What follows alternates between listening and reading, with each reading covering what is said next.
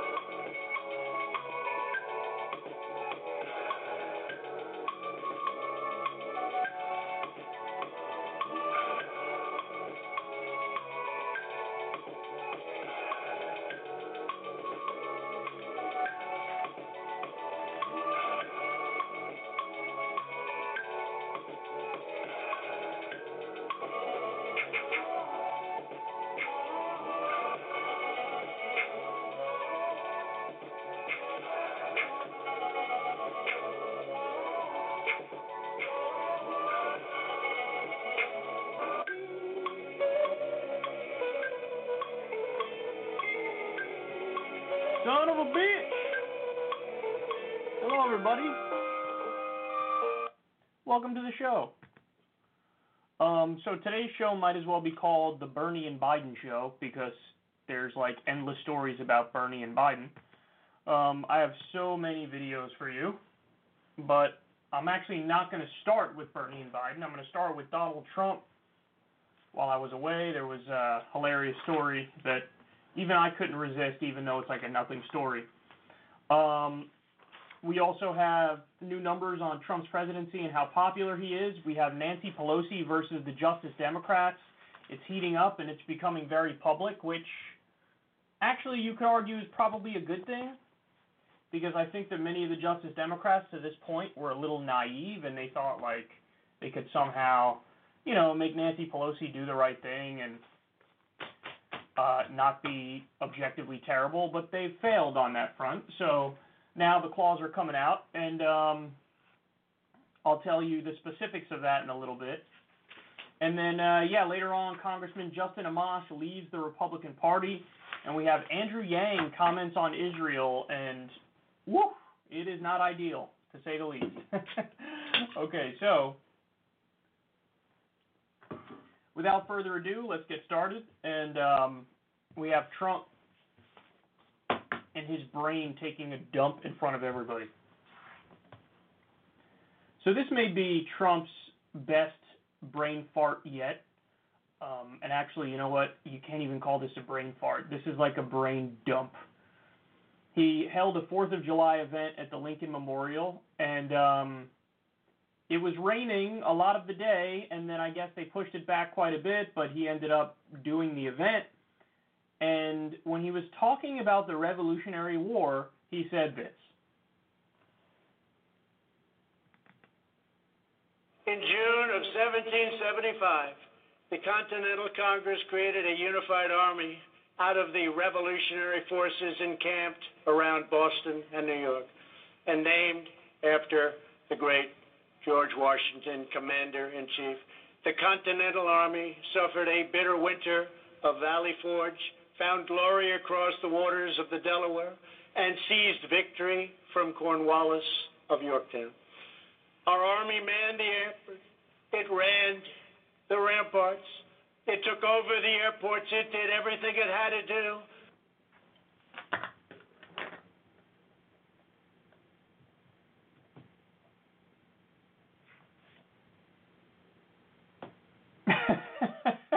How do you respond to that?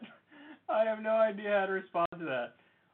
If you notice, before he even says they took over the airports, they did everything they had to do, it almost seems like he said airports before that as well. He said, man, he kind of like trailed off into nothingness. But if you go back and you listen, right before he says the thing about they took over the airports and did everything they had to do, he says, they manned the airport. Like he kind of looks like he stumbled across something and then his brain like temporarily shut down and then it flashed back on. But instead of functioning properly, he just filled in the gaps with whatever silliness was floating around his rotting brain. And he was like, they took over the airports. They did everything they had to do. Airports in the 1700s. Okay, that's what we're talking about. Now, the most hilarious part about this is, after the fact, it was brought to his attention. Hey, dude, you just said there were airports in the, Revolutionary War. What? What? Like, what's even your theoretical dodge for bringing that up? Like, what happened? How did you say something so ridiculous? And he says, oh, the teleprompter messed up. Now, I'm not sure he means, like, I think the way everybody's interpreting it and what it might mean is, like, the teleprompter went out or whatever, and then he just, like, filled in the blanks with, the side comments that he does when he gives speeches. That very well could be what he means, but I mean, I guess maybe he could be trying to say that it said that in the teleprompter, but that I find inconceivable because it would have to clear his own people, and there's no way his own people would miss such a giant mistake like that when you write it down on paper. So, I mean, I guess what he means is the teleprompter went out for a second or whatever, or it was lagging behind him as he was giving the speech, and then he just kind of filled in the blanks. Oh, they took over the airports. They did everything they had to do. You know that he was filling the blanks there, at least I think he is, because he said they did everything they had to do, which is such a Trumpism. That wasn't written down in the speech. Like, they did everything they had to do. It was mighty tremendous. It was unbelievable. I have to tell you, believe me. Like, that wasn't written down. But, yeah, that's embarrassing. And it also, I mean, hilarious because Donald Trump repeatedly went after President Obama for what? Using a teleprompter. Like, the whole thing was like, why is Barack Obama always relying on teleprompters? Huh? And then now Trump's giving a speech and he's president, and the teleprompter slows up for like 0.2 seconds and he starts talking about Revolutionary War airports. Oh, what a goofball. And by the way, the serious story that comes out of this event is that Trump used taxpayer funds to shoot scenes that he's going to use in campaign ads. You can't do that. You can't use, like, taxpayer money for something like that. That has to come out of your actual campaign funds. You can't use tax funds for that. But a lot of this event was set up with tax dollars. And then there were scenes that were shot that Trump's going to use in re-election ads and stuff. And that's ridiculous. That's the kind of stuff that's just fueled completely by his narcissism and his self-aggrandizement, and he doesn't care about, little rules like don't use taxpayer money to blow yourself. He doesn't care about that. He said, fuck it, we'll do it anyway. It doesn't matter. What are they going to do? They're going to make me stop? You want to give me a court injunction? By all means, go right ahead, but that's going to happen after I already shoot the scenes that I want to shoot, so fuck off. Really, tyrannical, authoritarian impulse. Like, I'll just do it. I don't give a fuck. I'll just do it, and then I don't care what you say. And if you try to stop me, too late. I already did it. Oh, boy. But there you go. This reminds me now of all the times that Trump brags about his brain. Have you seen those clips? They're so great. He's said in speeches time and time again, like, they respect Donald Trump's very large brain. We need, we need, folks, we need this. We need brain, okay? We need brain. There are other meanings for that, which I'm pretty sure Trump is unaware of, but nonetheless, usually if you have to brag about something like that, it's because you're massively insecure about it. So that's perhaps unsurprising, but Donald Trump's brain took a dump in front of all of us at his 4th of July event.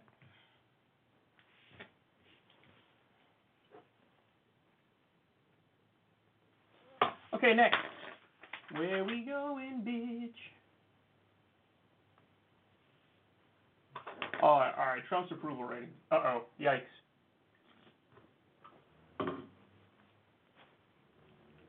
So every time we do one of these stories, it's feast or famine. It is, Donald Trump's approval rating hits a record high, or it's, Donald Trump's approval rating compared to other presidents at this point in his presidency is historically low. I feel like those are the only two stories we've ever seen with Trump's poll numbers. We've never seen just like his approval rating is hovering in, an average area. It's never that. It's either like, he's doing well, or he's fucking the worst ever, and, even Jimmy Carter is more popular than him. So this one's a little shock to the system because of everything that's been going on, but take a look. President Trump's approval rating has surged to the highest level of his presidency. Here we go again, according to a new Washington Post ABC News poll. The survey, which was released Sunday, found that 47% of registered voters approve of the job Trump is doing in the White House, a figure that represents a 5-point increase from April. 50% of registered voters disapprove of Trump's performance as president, however. Meanwhile, 44% of voting-age Americans said they approve of Trump's job performance, while 53% said they disapprove of it. Just 39% of voting-age Americans said they approved of Trump's job performance in April. Okay, so that's interesting because you get like a decline the further you go into the poll numbers. 44% of voting-age Americans approve, and then it drops all the way to 39% when you get to wait, that makes no sense. Voting-age Americans said they approve. Let me read this one more time. 44% of voting-age Americans said they approve of Trump's job performance, while 53% said they disapprove of it. Just 39% of voting-age Americans said they approved of Trump's job performance in April. Okay. So you get an increase from April, but you do get a decrease in the overall number when you go from registered voters to voting-age Americans.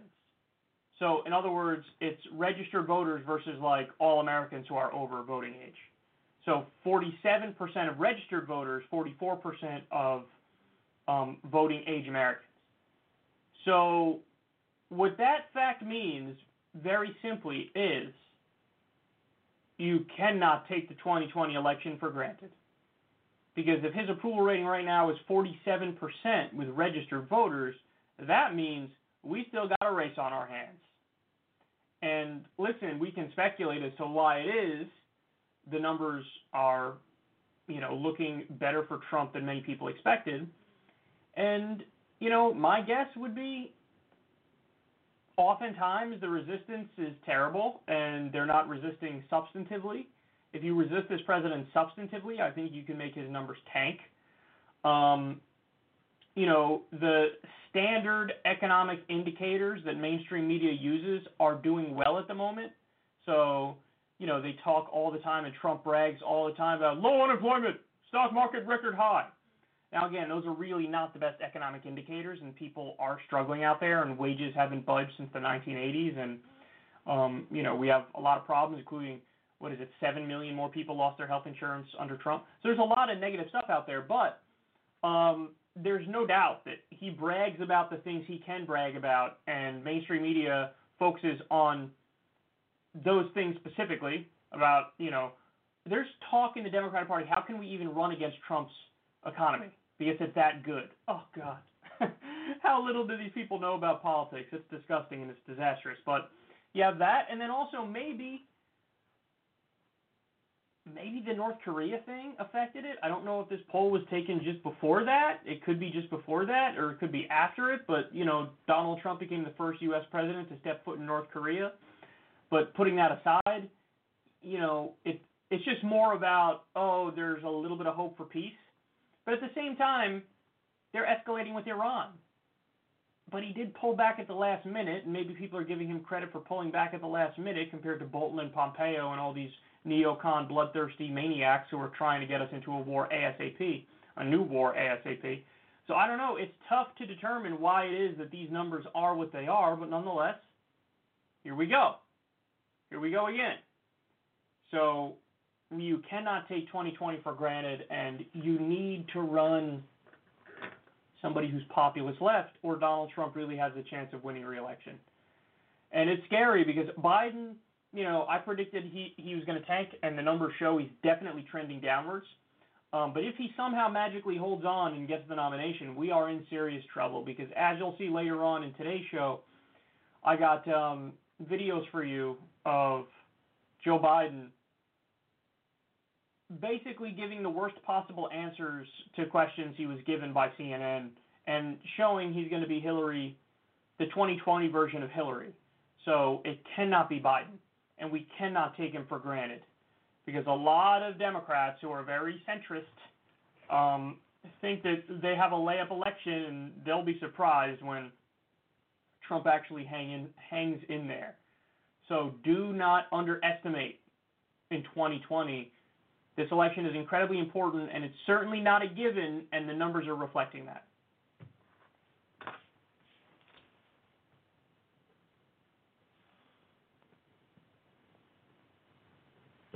Okay.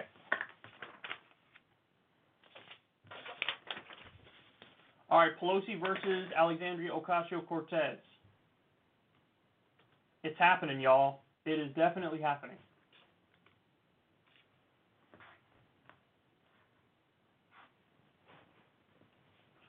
So Nancy Pelosi took some pot shots at the Justice Democrats in Congress because they're refusing to fall in line and capitulate to Trump and the GOP.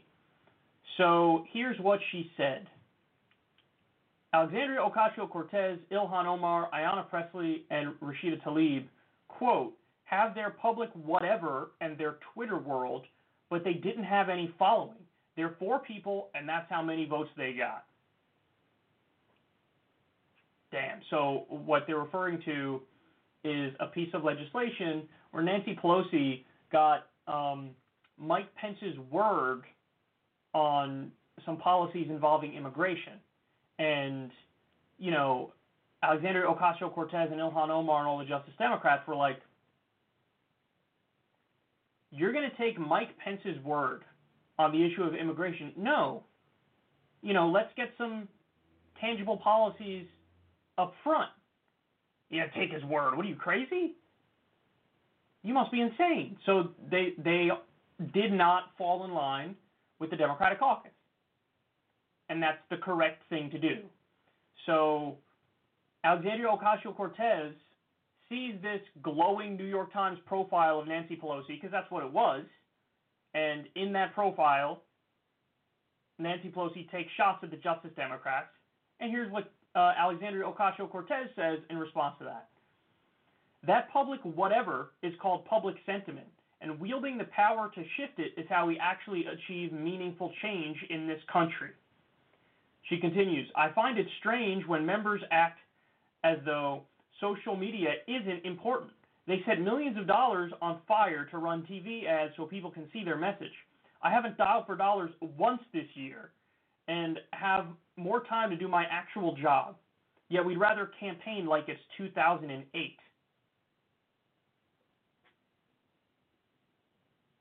Burn. Burn, son.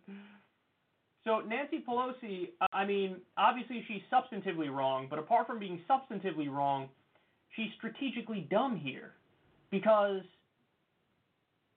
the reason why the Justice Democrats were even elected in the first place is because there's this perception of the old guard in the Democratic Party, the elites, the establishment, that they're corrupt and they're out of touch and they're backroom wheelers and dealers and they're protecting the status quo.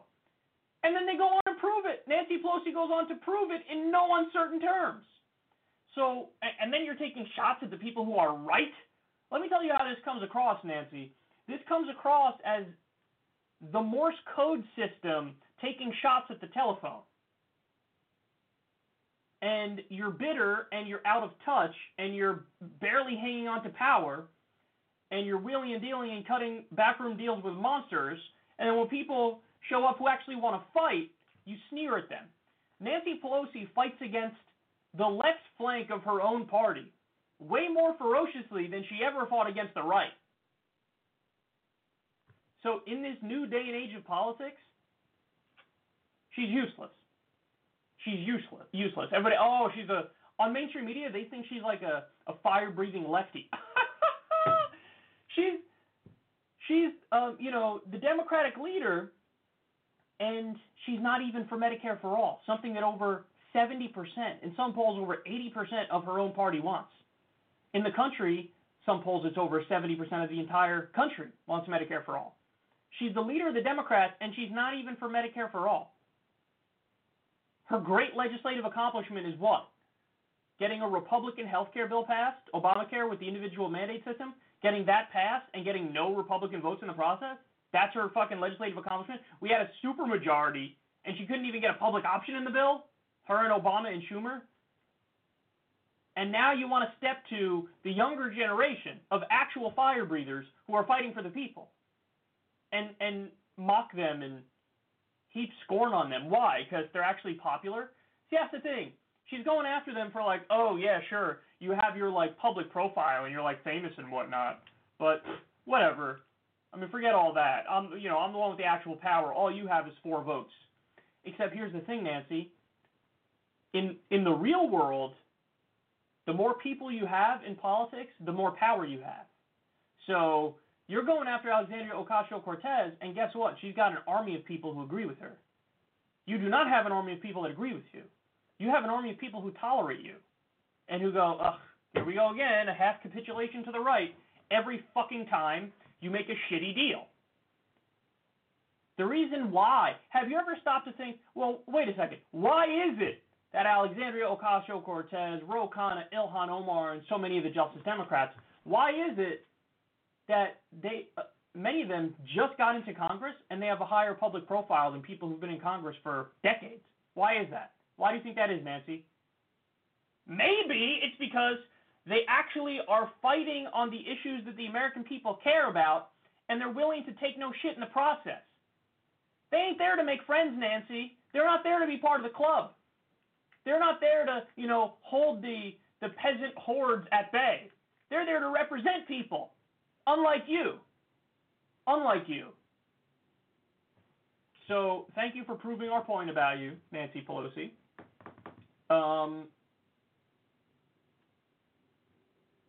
You're out of touch, you're corrupt, you're elitist, and you're more than willing to cut deals with far right-wing monsters and take their word for shit than you are to work with your own left flank and get the policies implemented that your base wants implemented. Listen, strategically and substantively, she's a dinosaur and she needs to step aside. I want to see a Pramila Jayapal Speaker of the House or Ro Khanna Speaker of the House. We can't deal with this nonsense anymore. She's acting like it's the 1980s or the 1990s, and Democrats need to triangulate away absolutely everything. Well, have you ever considered, Nancy, that maybe that's why your approval rating is less than 30%? That burns, doesn't it? Yeah, I think it does. So the reason why they're popular, the Justice Democrats, is because they actually represent the people and they're uncorrupted. Two things that are the opposite of you.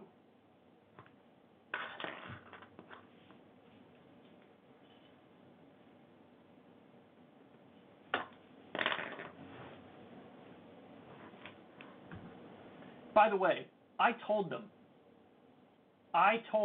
the Justice Democrats, Nancy Pelosi is not your friend. Get it through your head. She's not your friend. She's going to work against you, and she's going to do it all the time on all of our major issues. And now, it's a little late, but they're catching on. They're catching on. So, you could have acted right from day one, but they didn't. But now they're learning. And now they realize that they have just as big of a fight with the corporate Democrats as they have with the Republicans. And that's saying something.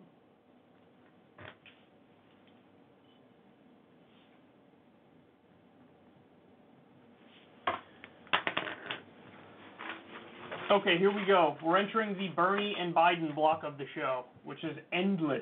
Endless, endless, endless.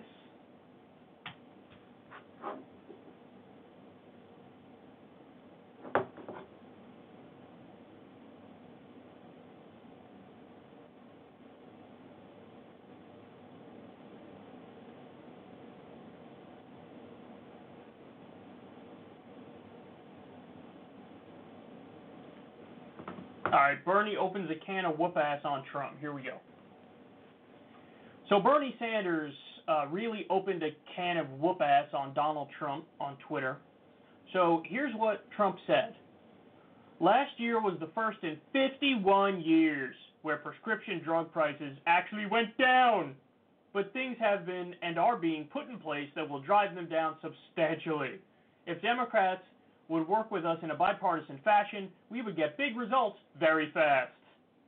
All right, so you should already be skeptical. Why? Because Alex Azar, who was the former head of, I think it was Eli Lilly or one of these big pharmaceutical companies, who is a proven price gouger, Alex Azar is. He's the head of, what is it, Health and Human Services? He's the head of one of the government agencies where his job is to reduce drug prices. So do you understand how ridiculous that is?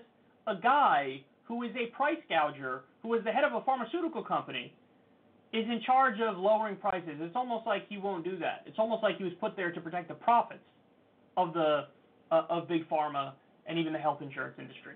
So when Trump says some shit like that, you should immediately be skeptical. Why? Because it's likely not true. So here comes Bernie Sanders to lay the smackdown. Here's what he says. That's a lie. There were 96 price increases for every cut during 2018. Drug prices increased 10.5% in the last 6 months.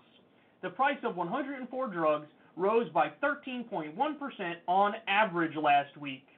When we win, we won't wait for drug companies to end their greed. We will end it for them.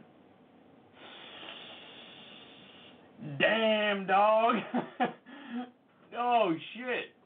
Oh, my goodness. That reminds me of the movie Tombstone, where he says he's going to sit there and bleed. That's what Bernie just did to Donald Trump.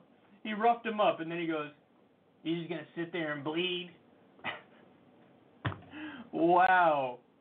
Wow. Now, listen, you shouldn't be surprised by it. First of all, Bernie's dropping facts left and right, of course, because he's Bernie. But you shouldn't be surprised by the fact that Trump is lying here, because you know what his plan was to lower drug prices? And I'm not joking about this. He literally asked the pharmaceutical companies to lower prices.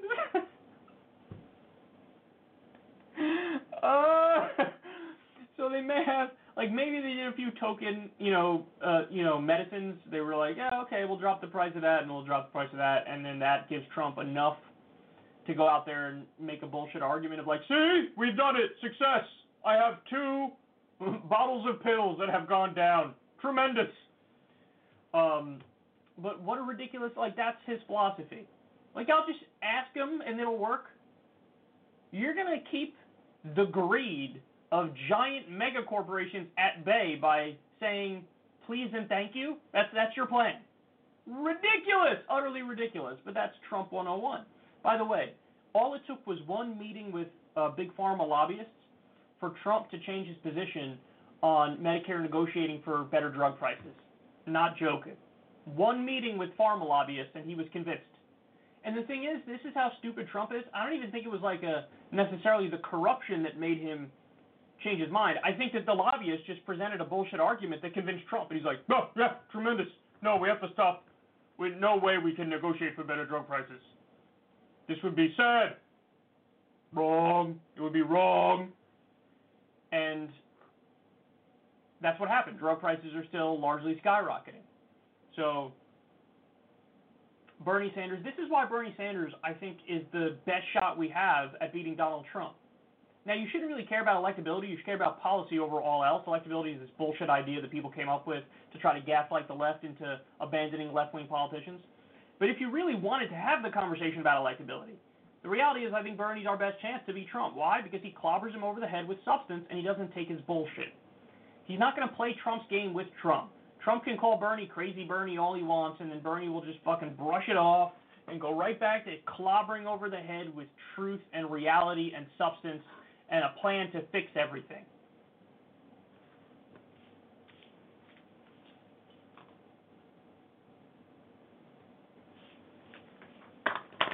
All right, now we're going to cite some of Bernie's accomplishments here because the New York Times came after him.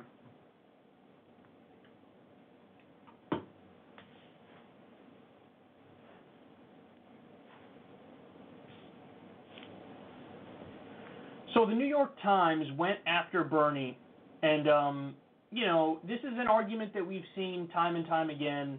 It's not just the New York Times. Other outlets have done the same thing, where they say, he's been in Congress, and he's been in the Senate for, forever, and what does he have to show for it, bro? Listen, he's like a hardcore lefty ideologue, and they can't get anything accomplished. The only way to get stuff accomplished is to be a centrist, because when you're a centrist, you could, give the right wing everything they want and then brag about how you achieve stuff. They didn't say that last part, but they do make the argument of, oh, he's a lefty ideologue, he never gets anything accomplished, so, he's not serious. He's been in Washington, D.C. his whole life, and what does he have to show for it? That's an argument people actually make. Well, all the snarkiness aside, we're going to answer that question. Courtesy of one of Bernie's policy advisors, Warren Gunnels, here are some of Bernie's accomplishments. Number 1, providing 9 million more Americans with primary health care. That seems important. 2 million more with dental care and 860,000 more with mental health services through a $12.5 billion expansion in community health centers. Number 2, raising the wages of 350,000 Amazon workers to at least $15 an hour. How did he do that one? Him and Ro Khanna proposed the Stop Bezos Act, and then Bezos got scared as fuck, and then he said, okay, I'm going to raise wages. Number 3, increasing the wages of over 60,000 Disney workers to at least $15 an hour. Number 4, restoring $320 million in pension benefits to 130,000 IBM workers. Number 5, 7 states and over 40 cities passed a $15 an hour minimum wage law because, Bernie was out there leading the charge and fighting on this front, marching alongside, protesters who are also fighting incredibly hard for this. Number 6, passage of veterans legislation with John McCain providing $5 billion to hire more doctors and nurses at the VA. Number 7, passage of legislation ending our involvement in the Saudi-led war in Yemen. Number 8, passage of the first and only audit of the Federal Reserve in 2010. I actually think you worked with Ron Paul for that one. Number 9, passage of the National Affordable Housing Trust Fund Act. Number 10, preventing Social Security cuts to seniors and disabled veterans. That's an area where Joe Biden and Barack Obama were working on the opposite side, and they wanted to cut Social Security. Where was I? Number 11, stopping the Postal Service from closing up to 15,000 post offices and over 100 mail processing plants, ending Saturday mail and slashing over 100,000 jobs. Number 12, passing more roll call amendments than anyone in a Republican Congress. That's why they called him the Amendment King, by the way. Number 13, passage of $3.2 billion in energy efficiency and renewable energy grants. Number 14, raising wages of federal contractors to at least $10.10 an hour in 2014. Number 15, banning the credit card interest rate bait and switch scam. Number 16, doubling funding for the Low-Income Home Energy Assistance Program. Number 17, creating the Northeast Home Heating Oil Reserve. Number 18, stopping bailed out banks from replacing U.S. workers with low-wage guest workers. Number 19, prohibiting the importation of goods made by forced or indentured child labor. Number 20, mandating free credit reports for all Americans. Now, I want to be clear about something. This is not a comprehensive list. This is just a partial list of the things that Bernie Sanders has accomplished. Other things that are incredibly important are also what he didn't do, okay? So, for example, he did not support the war in Iraq. On that alone, massive, massive credit, and it almost puts him above and beyond all the other Democratic candidates on that alone. He also did not support the TPP, despite many Democrats supporting it, and despite the Democratic president trying to shove it down the Democratic caucus's throat. So that's another thing he didn't support. So just as important as the stuff he did accomplish and he did get through are the things that he didn't support. Because Bernie Sanders was reliably on the proper side of every, hot button issue his entire career. When other politicians like Hillary Clinton and Joe Biden were doing what was politically convenient at the moment, like being for endless wars, Bernie Sanders stood on principle. So this busts up the utter nonsense idea of, what do you mean, he's done nothing because he's a left ideologue. Listen, guys, bipartisanship and compromise is not inherently good. It's not inherently good to work with the right. It depends what you're working with them on. So, for example, many centrist Democrats and blue dog Democrats work with Republicans to deregulate Wall Street. They got legislation passed, but is that a good thing? No, it's terrible. It's horrendous. It's bad. It's going to bring us to another stock market crash and another Great Recession. So it's not like bipartisanship and compromise is inherently good. But if you were inclined to talk about bipartisanship and compromise as a good thing, well then, okay, Bernie Sanders is your guy. Because guess what? Bernie Sanders works with libertarian-leaning senators, senators, but then also when he was in Congress, he would work with people who are now in the Freedom Caucus. I don't think the Freedom Caucus existed at the time, but he would work with them on ending wars. He would work with them on criminal justice reform. So Bernie Sanders is willing to work with the other side if it's towards positive ends. If it's towards negative shit, not if it's starting another war or deregulating Wall Street more. But he actually does have a record of bipartisanship, but he does bipartisanship when it makes sense. So these are perfect examples of it here, man. You are not going to find another politician who's been this principled, this uncorrupted, and this intelligent with his strategy throughout his entire career. He worked with the right, with Mike Lee to be specific, with stopping the U.S. support of the genocide in Yemen. Guess what? Donald Trump vetoed that. So you get the best of both worlds. You get somebody who's principled. You get somebody who has actual values that reflect the American people. You get somebody who has a coherent ideology. And also you get somebody who does work with the other side, but only when it makes sense. He's never going to work with the other side against his own values and against the values of the American people. That's unlike a lot of centrist Democrats who go along to get along, and they work with Republicans to serve their corporate donors. That is not Bernie Sanders. So the New York Times can shove it. All these outlets that acted like he didn't get anything accomplished can shove it. They simply are dead wrong.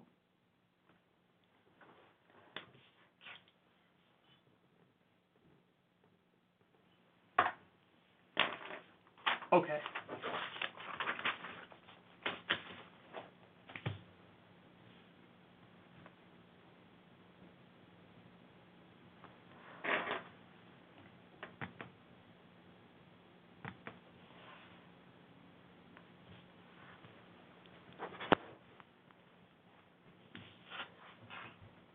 So I have a reminder video for everybody here. If I'm not mistaken, we covered this once before. It's possible it was a different talk that Bernie gave to high school kids, but I'm pretty sure this was the talk that we covered. This is in 2003, and he's talking about how he's a uniquely uncorrupted politician. So remember, this is well before any kind of movement to get money out of politics. This is well before the left becoming principled on certain ideas when it comes to raising money for your campaign. So, we say no corporate PAC money, for example, no billionaire money, no bundling dinners where you rub elbows with asshole CEOs who are going to want you to do certain things to help them. This was before those ideas became really clear and defined, and we had principles and we made politicians abide by it. This is well before Justice Democrats. This is before anybody was talking about this stuff. Look at what Bernie said in 2003 talking to high school students. But most of my funds do not come from PACs. Most of my funds, interestingly enough, and I think are unique, or maybe not, maybe one or two other people in the Congress. Most of my funding comes from small individual contributions. I do not take and never have taken and never will take one penny from any corporation because I don't represent their interest. But all over America, people send me, and in the state of Vermont, we receive, whole lots of funding from people who say, Bernie, I can afford a $20 check, or a $30 check, or a $50 check, or occasionally a couple of $100 checks. So almost uniquely in the Congress, my money comes from small contributions averaging about $33 a piece, but from huge numbers of people. Lots of people, 10, 15,000 people contributing $30 a piece, you got $450,000. And then you get some money from unions and other groups. And that's how I put together my fund. Go ahead, try to find video of any other politician at that time doing that. Not going to find it. Not going to find it. He's talking about raising from only small dollar donors back in 2003. And actually, to be fair, it's not just that. He also takes money from unions. So technically, Bernie Sanders does take some PAC money, but it's never corporate PACs. It's always, a more benign PAC. Now, that's not to say you can't criticize union money in politics. I think it's perfectly fair to do that because sometimes they're on the wrong side of issues. Every now and then they'll be. Most of the time they're just represent workers, but sometimes they'll be in favor of an oil pipeline like the Keystone XL pipeline, and that goes against environmental interests, and you got to balance lefty concerns there. So it's not like that money is totally no strings attached. So there is something to criticize there, but however, when you judge Bernie Sanders against all other politicians, and you look at where they get their money from, and you look at how they end up legislating, I think it's fair to say he is like the most uncorrupted of all the options, and of all the candidates, and of all the politicians. And he was voicing it even back then. And by the way, just so you know, this makes you very unpopular in Washington, D.C., because everybody else feels like, oh, what makes you think you're so special? Oh, you don't want to play the game like the rest of us? What's wrong with you and your purity tests, you and your, moral compass? So it makes him an outsider. It makes it so that a lot of people don't like Bernie and won't talk to Bernie and won't work with Bernie, and they look down on Bernie because he, by his very existence, he kind of exposes the corrupt nature of the system. And the last thing these corrupt assholes in D.C. want to feel like is that they're corrupt, but they are. So, it must have been a lonely life being as principled as Bernie Sanders is in this giant cesspool of Washington, D.C. But nonetheless, he stuck by his guns, man. He absolutely did. So this is all stuff to keep in mind when it comes to the 2020 election. Donald Trump, when he ran in 2016, he pretended to be anti-establishment. He pretended like he was going to drain the swamp and that he's not going to serve Wall Street. And the forgotten men and women will never be forgotten again. Yeah. This is some of the arguments Trump used. But the person who actually represents that ideology, who actually wants to drain the swamp, who actually wants to represent the forgotten man and woman, that's Bernie. So you're not going to out anti-establishment Bernie. There's no way anybody could do that, which is why he's the strongest option against Trump by far and away. And this video is a stark reminder of exactly who we're dealing with.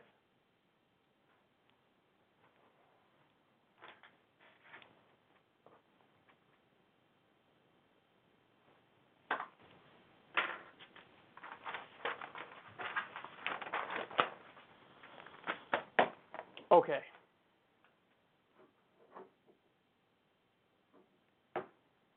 We're fucking cruising today. Jeez.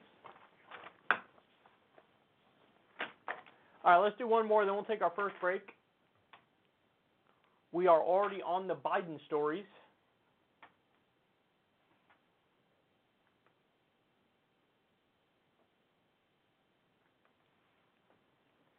So Joe Biden spoke to CNN, and he laid out his health care plan, and the best word for it is underwhelming. You versus the rest of the field on the economy. They're all going big. 70% tax rates, free college, re-architecture of the economy, a forgiving debt for college, which happens to be the biggest asset on the American government's balance sheet. You do not believe in those things. I don't believe in the way they're doing that. For example, I think there should be health care for everyone. I have a plan how to do that. That's rational. It will cost a hell of a lot less and will work. In terms of... Is it incremental? No, it's not incremental. It's Would you bring back the individual mandate? Pardon me? Would you bring back the individual mandate? Yes, to bring back the individual You think mandate. that'll be popular? Well, it's not a yes now. It would be compared to what's being offered. And here's the deal, Chris. We're in a situation where if you provide an option for anybody who, in fact, wants to buy into Medicare for all, they can buy in. They buy in, and they can do it. But if they like their employer-based insurance, which a lot of unions broke their neck to get, a lot of people like they shouldn't have to give it up. The flip of that is, if you don't go my way, and you go their way, you have to give up all of that. And what's going to happen when you have 300 million people landing on a health care plan? How long is that going to take? What's it going to do? It's amazing. He is genuinely stuck in the previous political era. These guys still think it's 1992 and still think Bill Clinton's New Democrat triangulation strategy is the way to win. What's most frustrating about Biden is that he goes on to say, and he repeats this all the time, it's one of his slogans, is that we're America. There's not a damn thing we can't do. And as I've seen many people point out in response to that, well, except Medicare for all. You're saying we can't do that. We definitely can't do that, but that's you speaking out of one side of your mouth, and out of the other side of your mouth you talk about how we're America, we could do anything. So it's all like the hokey, corny, cheesy, faux patriotism, rah-rah bullshit. And then when it actually comes time to get some tangibles, to get down to brass tacks and get shit done, he's like, well, come on, don't be ridiculous. We can't do that. That's impossible. Every other developed country on earth managed to do it. But the United States of America, we can't do it. We can send a motherfucker to the goddamn moon. We can do that. But get people health care? Well, I mean, come on. What are you talking about here? Don't be crazy. And then, of course, there's so many lies in there. He says he wants, I, Joe Biden, want health care for everyone. Well, no, the only way to actually get health care for everybody is to do a Medicare for all system. That's the only way to guarantee health care for everybody is a Medicare for all system. But he doesn't support that. Oh, I want health care for everyone. It'll cost much less and it'll work. Okay, but Medicare for all is the way to save the most money. I'll repeat that. Medicare for all is the way to save the most money. According to a University of Massachusetts Amherst study, Medicare for all would save $5 trillion over 10 years. Now, you know how they do that? They eliminate the unnecessary rapacious for-profit middleman. They eliminate that. So you don't have that, CEO getting paid unnecessarily for sitting on his ass all day, getting millions of dollars and buying a second fucking yacht. You don't have unnecessary overhead costs like we have under our current system.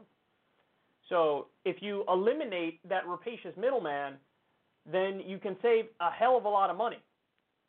When you look at the reimbursement rate, I believe 94 to 96% of the money that goes into Medicare goes towards actual care. It's only about 80% of the for-profit private insurance companies, and that's after the government forced them to do that through Obamacare. Because before that, it was sometimes 60%, sometimes only 50% of the money that went to health insurance companies actually went to health care. And that's an abysmal system. That's a terrible system.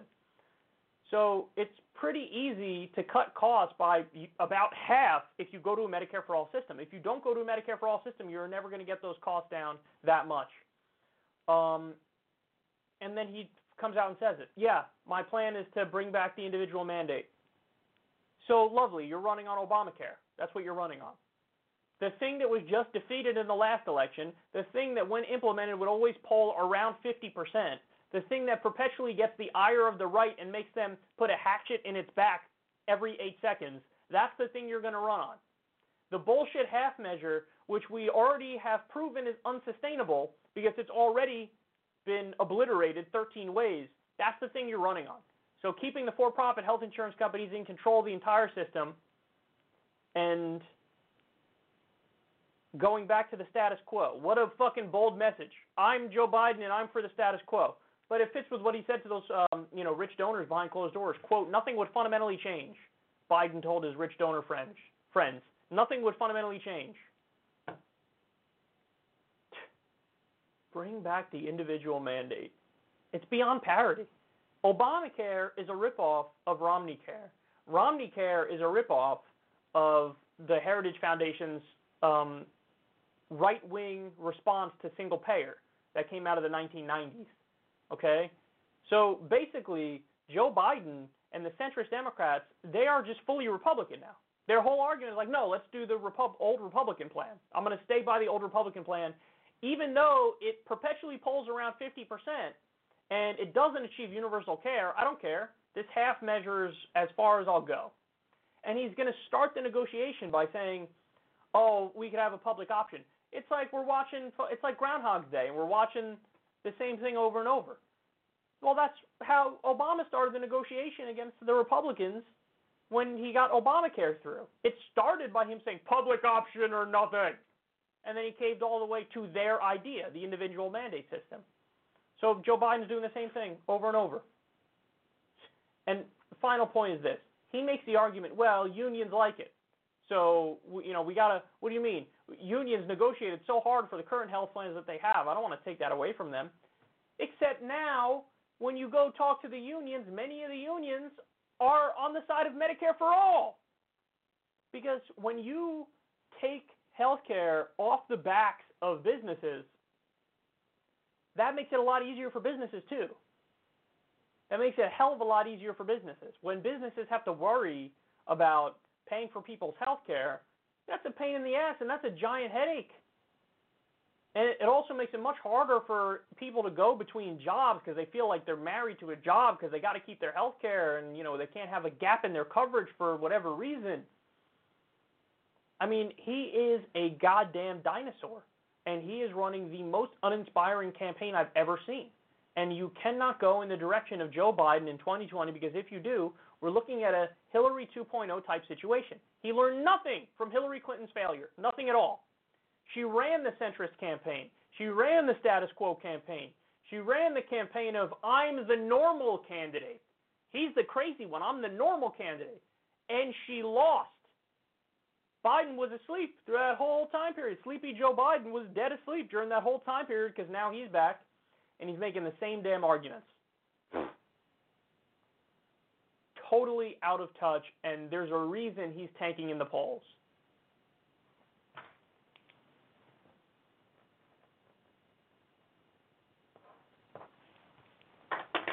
Okay.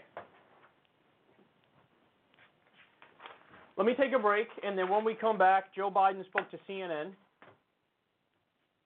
and I'll give you further evidence that he's copying Hillary Clinton's strategy. So stay right there. We'll be right back with all that and more.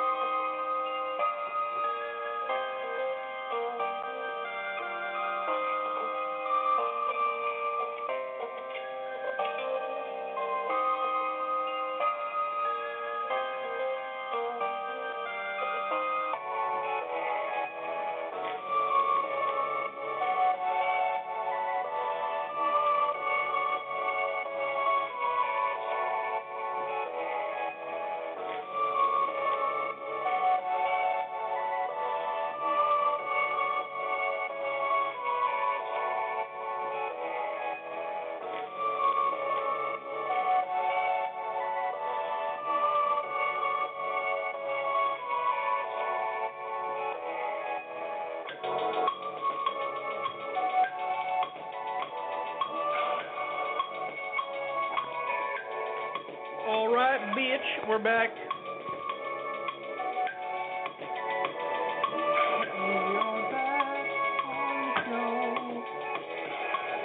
We are back. We are back. Okay, more from this interview with Handsy Uncle Joseph. Here we go. So Joe Biden speaking to CNN here, and he continues to copy Hillary Clinton's failed 2016 campaign. Watch. You have made a big point of saying the threat here with the current administration is abroad. Well, what exactly bothers you abroad? What bothers me abroad is, look, the idea that we can go it alone with no alliances for the next 20 or 30 years is a disaster. How are we going to deal with stateless terrorism without doing what I've been able to do with the president, put together coalitions of 50, 60 nations to take it on? I come out of a generation where we were trying to be the policeman of the world. We can't go in every place. We need allies. He is absolutely dissing them. He's embracing thugs. He's embracing Kim Jong-un, who is a thug. He's embracing Putin, who is a flat dictator. He's embracing people who, in fact, and he's stiff-arming our friends. He's threatening NATO to pull out of NATO. I mean, come on. He says he's gotten NATO to give in more money for their defense because of his tactics. Oh, come on, man. And by the way, the idea that NATO let me put it this way. If he wins re-election, I promise you there'll be no NATO in 4 years. So with North Korea, the idea of reaching out, President Obama, Vice President Biden wanted to do more than that. The Republicans used to whack you on the head. You can't be nice to people who are our enemies. Hasn't this president done what you wanted to do by reaching out to Kim? He did the exact opposite. He gave Kim everything that he wanted, legitimacy. He ended our relationship as a practical matter with South Korea and Japan as a united front and let China off the hook. He put us in a position where we say, by the way, I love the man. I know what he's doing. He hadn't done a thing. Kim Jong-un. And what have we done? We've suspended exercises. Okay. All right, let's go through this. Every single part of that was obnoxiously terrible and a recipe to lose an election. So he's complaining. At the end there, he brings up, they stopped our exercises. You know what he's talking about? The United States likes to do provocative and offensive military games and military exercises right by North Korea's border. So, in other words, we like to constantly provoke them and poke them and remind them, like, hey, just so you know, at any time, if we really wanted to, we could take your ass out. There's nothing that makes the world less stable than that. You basically have like a child dictator constantly being reminded by the world's sole superpower who all the time topples governments. Basically have him being reminded, you could be on borrowed time, so just to let you know, we might fucking take you out. Who, us? No big deal, bro. We're just doing war games on your fucking border. Imagine any other nation, imagine Iran, Russia, whoever, you fill in the blank, doing war games on the Mexican border, like the border between Mexico and the United States. Just doing military drills and doing fake invasions and shit and flying planes. How would we feel? We'd be like, oh, it's cool, they're just doing exercises. That's it, they're just doing exercises. No, we'd be like, whoa, this is a fucking act of war. This is a provocation. What are you, crazy? Get the fuck out of here. What are you doing? But us doing it to North Korea, to him that's called Tuesday. Like, what do you mean? Yeah, of course we're threatening, countries that didn't attack us, and we're doing it on regular basis. What do you mean? He's attacking Trump because Trump stopped those exercises. By the way, I don't even know if he actually did. He said he was going to, but it could be like all the other things Trump says and then doesn't do. Oh, we're going to get out of Afghanistan, and then we're still in Afghanistan. Oh, we're going to get out of Syria, and then we're still in Syria. So I have no idea if he actually stopped them. But, by the way, if he did, good! Good! That makes the world a more safe place, you fucking jackass! North Korea is not going to attack us. You make it more likely that there is an attack if you keep doing fucking military exercises on their border. Joe Biden acts under the assumption that we run the world and we can do whatever the fuck we want. We can violate international law left and right, and if you don't like it, you can fuck off. That's how Joe Biden acts. You think that's popular, Joe? You think that's what it is? Okay. Then he says, if Trump's elected, there will be no more NATO. Do you think a single mother in Milwaukee, this is going to resonate with her? We should be talking about infrastructure here in this country. We should be talking about raising wages. We should be talking about cutting the price of medicine in half. We should be talking about Medicare for all, getting everybody covered. We should be talking about legalizing marijuana and releasing our nonviolent drug offenders. Joe Biden is fear-mongering over the end of NATO. Joe, I got bad news for you. There's a decent chance a majority of the country doesn't even know what the fuck NATO is. And then we got the worst of the worst, man. He says he's fear-mongering about if Trump continues down this path, we'll have, quote, no alliances. So let me decode that from Washington, D.C. speak for you. Because what he's saying is Donald Trump is an isolationist. And that's not a good thing because we need to be engaged around the world.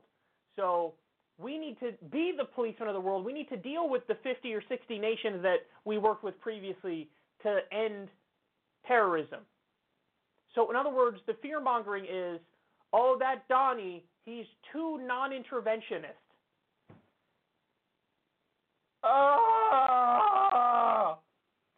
I'm telling you, man. It's like he looked at Hillary Clinton's 2016 campaign and said, nailed it. Nailed it. It was going that direction. Let's complain about how Donald Trump doesn't want to attack Syria. That'll work. Oh, God, you're so stupid. You're so stupid. And finally, he talks about this president, man, he's embracing thugs and dictators. That's crazy. You were the vice president. What do you think happened with Barack Obama in Saudi Arabia? What do you think happened? They went in there and Barack Obama said, hey, you better stop what you're doing in Yemen. No, you rolled over for them. You said, oh, are you committing a genocide? Here, have more weapons and more money. Oh, is that you, Netanyahu? Did you just do Operation Protective Edge where you took out 80% civilians, including 500 children? Well, that's okay. Take a break and reload, and we'll give you more weapons. But the Trump is a bad guy because he's friends with thugs and dictators. So are you, you charlatan, you fraud, you con man. Friends with thugs and dictators. And notice, he only picks out the ones who are the official state enemies. Like, oh, Putin and Kim Jong-un, terrible. Do you have anything to say about our continued alliance with Saudi Arabia and how Trump gave them weapons and gave them money? Do you have anything to say about, our relationship with Israel? You want to talk about a thug? You don't think Netanyahu's a thug? He's as thuggish as they get. He just jacks land whenever he wants to. It doesn't matter that it's not his. Or do you have nothing to say about that trade? He has nothing to say about them. Why? Because he says, oh, our friends and our allies, we're moving further away from them. Well, we need to if you want to do the second part of what you said, which is stop embracing thugs and dictators. So I'm telling you, man, he's stuck in the 1990s. There's no escape for him. And finally, he says, he gave Kim Jong-un legitimacy. Yeah, but that's exactly what the Republicans said about you when you and Obama did the nuclear agreement with Iran. And the Republicans were totally full of shit then. You were right then. And now you're just copying their bullshit, except you're doing it with North Korea. Gave them legitimacy. I got news for you. He runs a country. Gave him legitimacy. He literally runs a country. Pretty sure that's legit. Whether or not you want to recognize it, whether or not you want to realize it, you might want to shove your head in the sand and say, la, la, la, la, I don't see it. But that's pretty goddamn legitimate. Gave him legitimacy. They recycle the Republican arguments and use them even though they're Democrats. What does that say about Joe Biden's core? What core is there? Nothing. You're fucking, pantomiming, is that the right word, pantomiming? You're pantomiming arguments that you used to hear and acting like they're serious. No, the Republicans were assholes when you guys were in the White House, and now you're trying to be an asshole too, and you're trying to out-hawk Donald Trump. And by the way, that was full of lies. So there was one point where he said, Trump effectively ended our relationship with South Korea. What are you talking about? They love what we're doing with North Korea right now. Of all of Donald Trump's stuff on foreign policy, the one bright spot is North Korea. And by the way, that is on fucking fragile ground. I mean, that is on thin ice, baby. That any minute, Kim Jong-un so much as sneezes in the wrong direction, and that shit can crumble. So what you should be doing is resisting from the left, and what you should be saying is, okay, no, we need even more negotiation and even more diplomacy, and let's iron out a deal right now. Let's get a deal right now. That's the resisting you should be doing, but no, you're resisting from the right.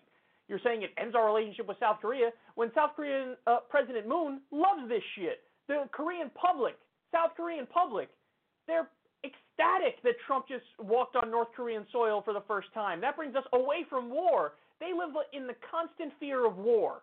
And finally, we're moving towards peace. And your ass is out there like, well, hold on now. I don't know about all this peace stuff. You're giving him legitimacy. Oh, God damn it.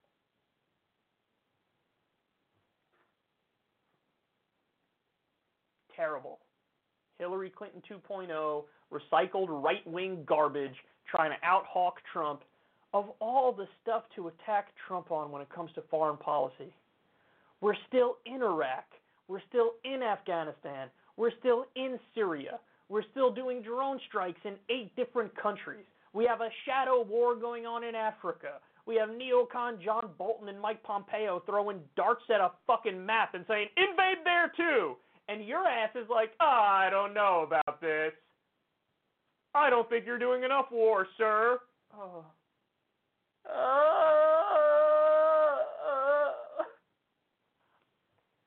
Hands the Uncle Joseph.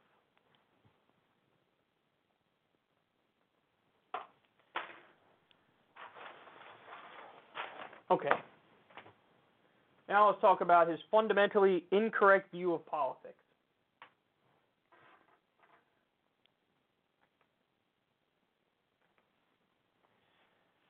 So Joe Biden has a view of politics that's stuck in the 1990s, or maybe even 1980s, depending on how you look at it. But this is a fundamentally incorrect view of politics. It's a naive view of politics, and it's no way at all to get stuff done if you actually have policy beliefs and core values that you want to implement. So here he is laying it out, and then we'll come back and criticize.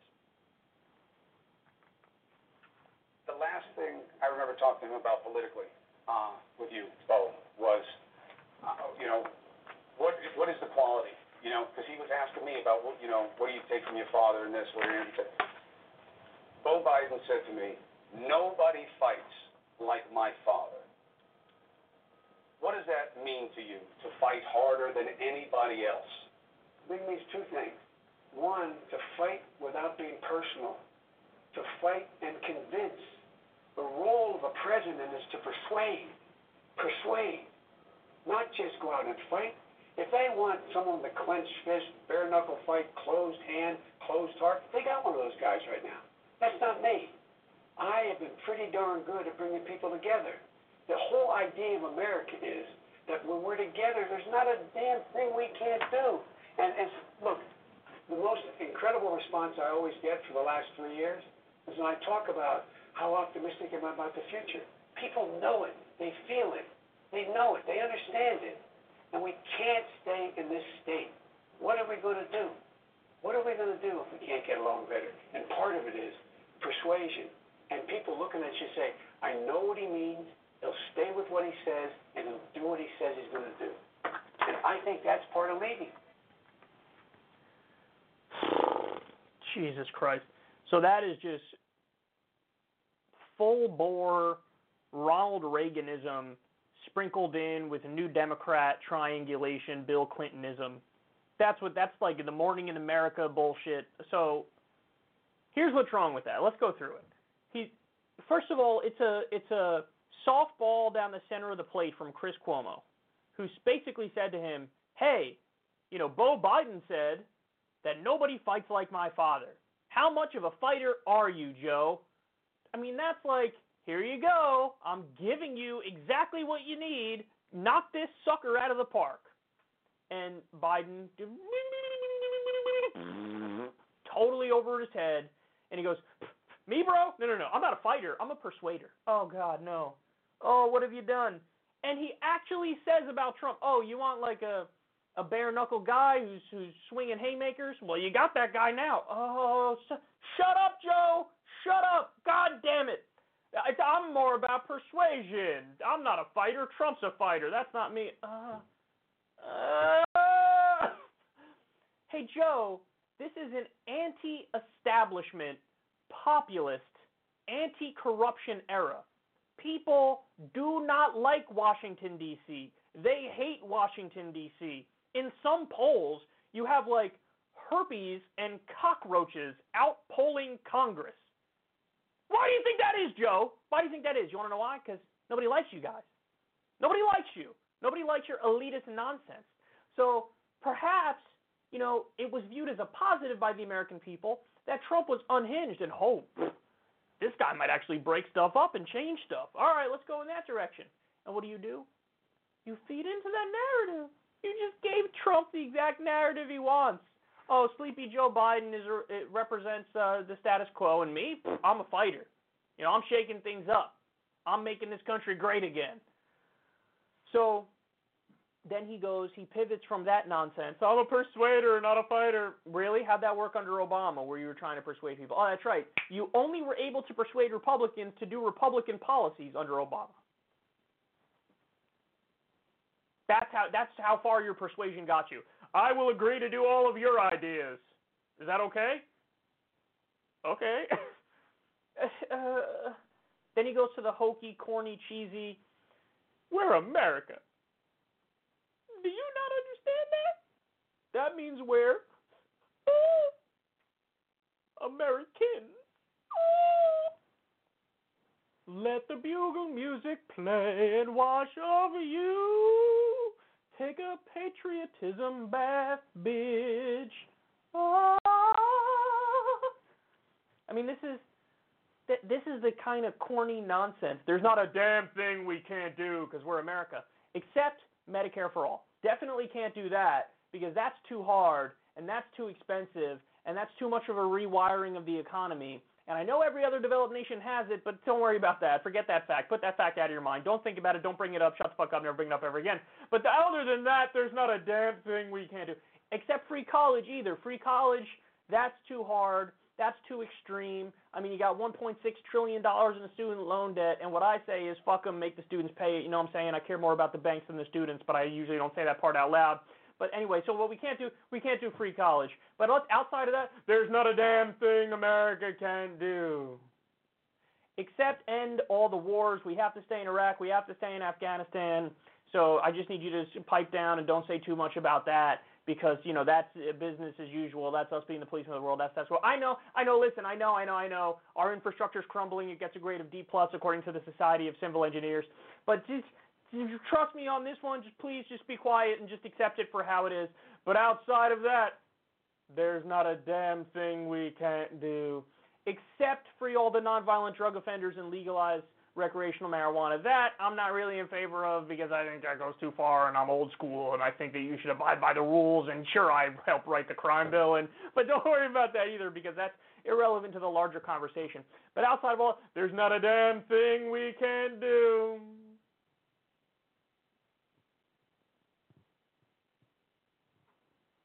Thank you, Joe, for your... See, what they try to do is substitute policy substance with corny, hokey, cheesy, flowery rhetoric and platitudes and cliches. That's the trick. Instead of actually giving you tangibles and saying, hey, here's what we're actually going to do, like Bernie, and I have a record proving this. We're going to get Medicare for all. We're going to get free college. We're going to get a living wage. We're going to end the wars. Instead of doing all that, he says, okay, forget all the policy stuff. I'm just going to say nice words, and then you need to fill in the blank in your own mind. we're America. There's not a damn thing we can't do. And then finally, he has the nerve to say, at the end of this, people are optimistic. When I talk to them, they get it. People are optimistic. You know, in my experience, it's the exact opposite. People are like, holy shit. It looks like the climate is changing in a way that's irreversible, and we ain't doing Dickie McGee's acts to try to fix it. People aren't optimistic. They're scared. And they're beaten down by the corrupt, elitist, disgusting politics in Washington, D.C. that never gives them a break. So I can't tell you how bad his strategy is. Joe Biden is stuck in the 1980s and the 1990s. He took a dash of Reaganism with the optimistic Morning in America bullshit, and he mixed it with the new Democrat Clintonism, the triangulation, the third way politics, sprinkled that in, and then, you know, he walks out there and acts like he's nailing it. But that's the exact wrong strategy. And it's copying Hillary Clinton 2016, and it will fizzle out. And God forbid, you know, he gets the nomination. If he actually gets the nomination and he's up against Trump, that is terrifying.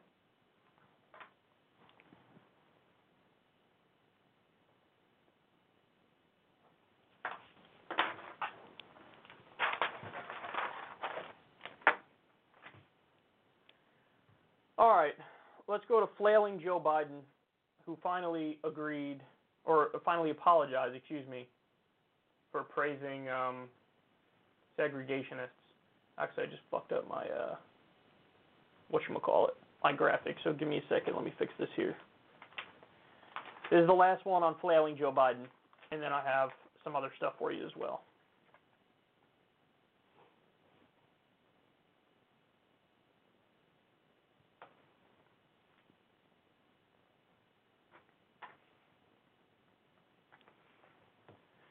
So Joe Biden finally apologized for praising segregationists and bragging about working with them on the issue of segregation, mind you. But this, you have to understand, is coming after he doubled down. So he bragged about working with segregationists and said, I can get things done, like being, against busing desegregation. He said that, there was a backlash, he doubled down, said his record was being taken out of context, he doubled down again, so that's a triple down, and then finally now, after he sees the polls, he does this. Was I wrong a few weeks ago to somehow give the impression to people that I was praising those men who I successfully opposed time and again? Yes, I was. I regret it. And I'm sorry for any of the pain or misconception they may have caused anybody.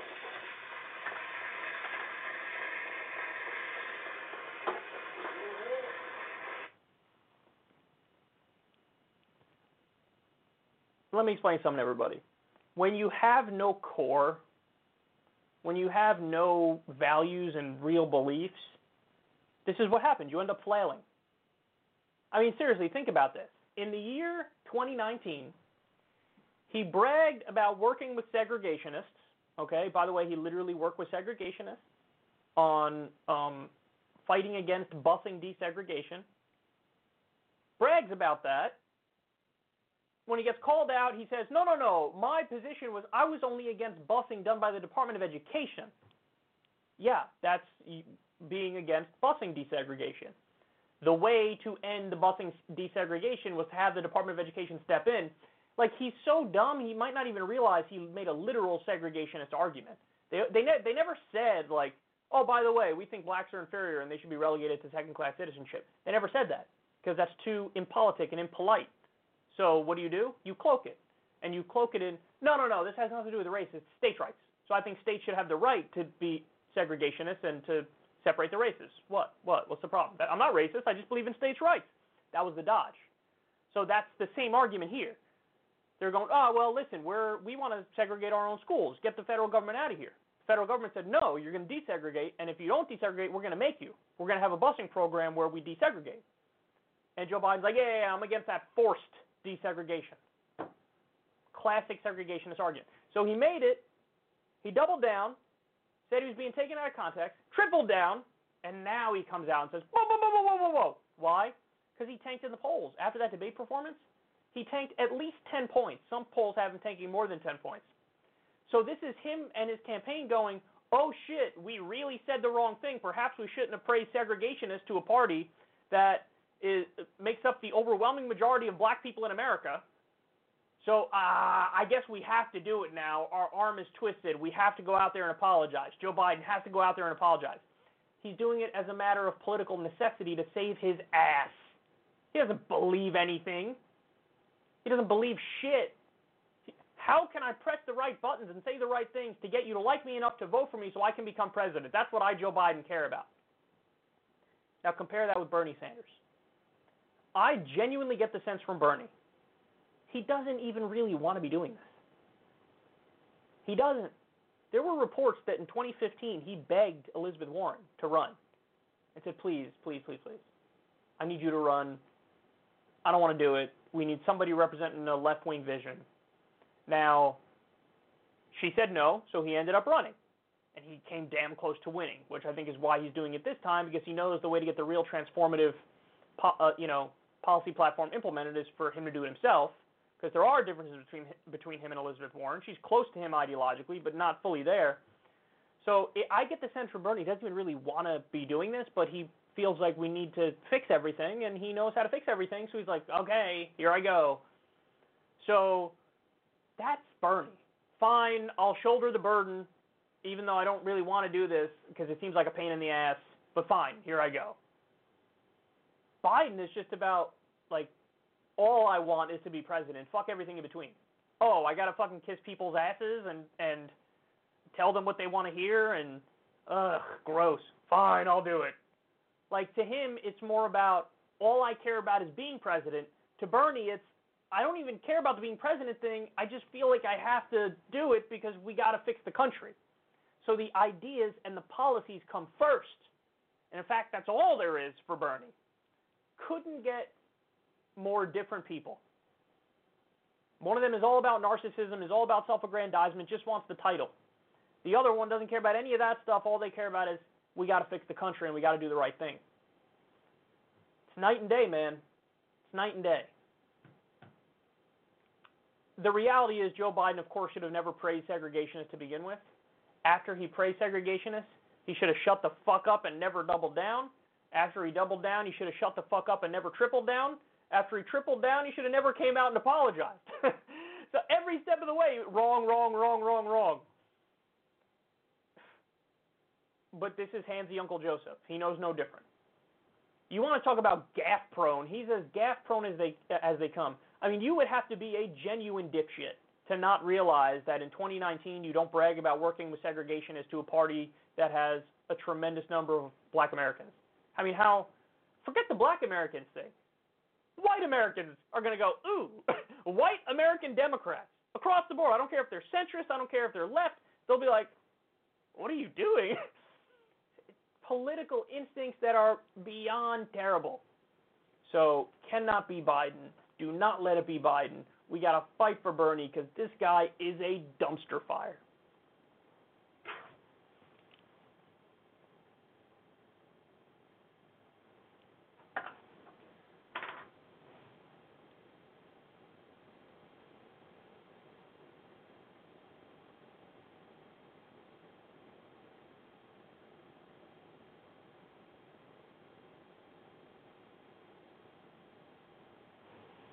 Okay, next.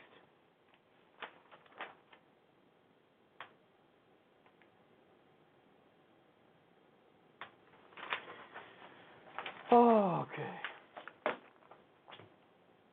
The U.S. women's soccer team won the World Cup, and then this happened. So I have a great video for you. You're going to enjoy this. So the U.S. women's soccer team has been in the news quite a bit recently.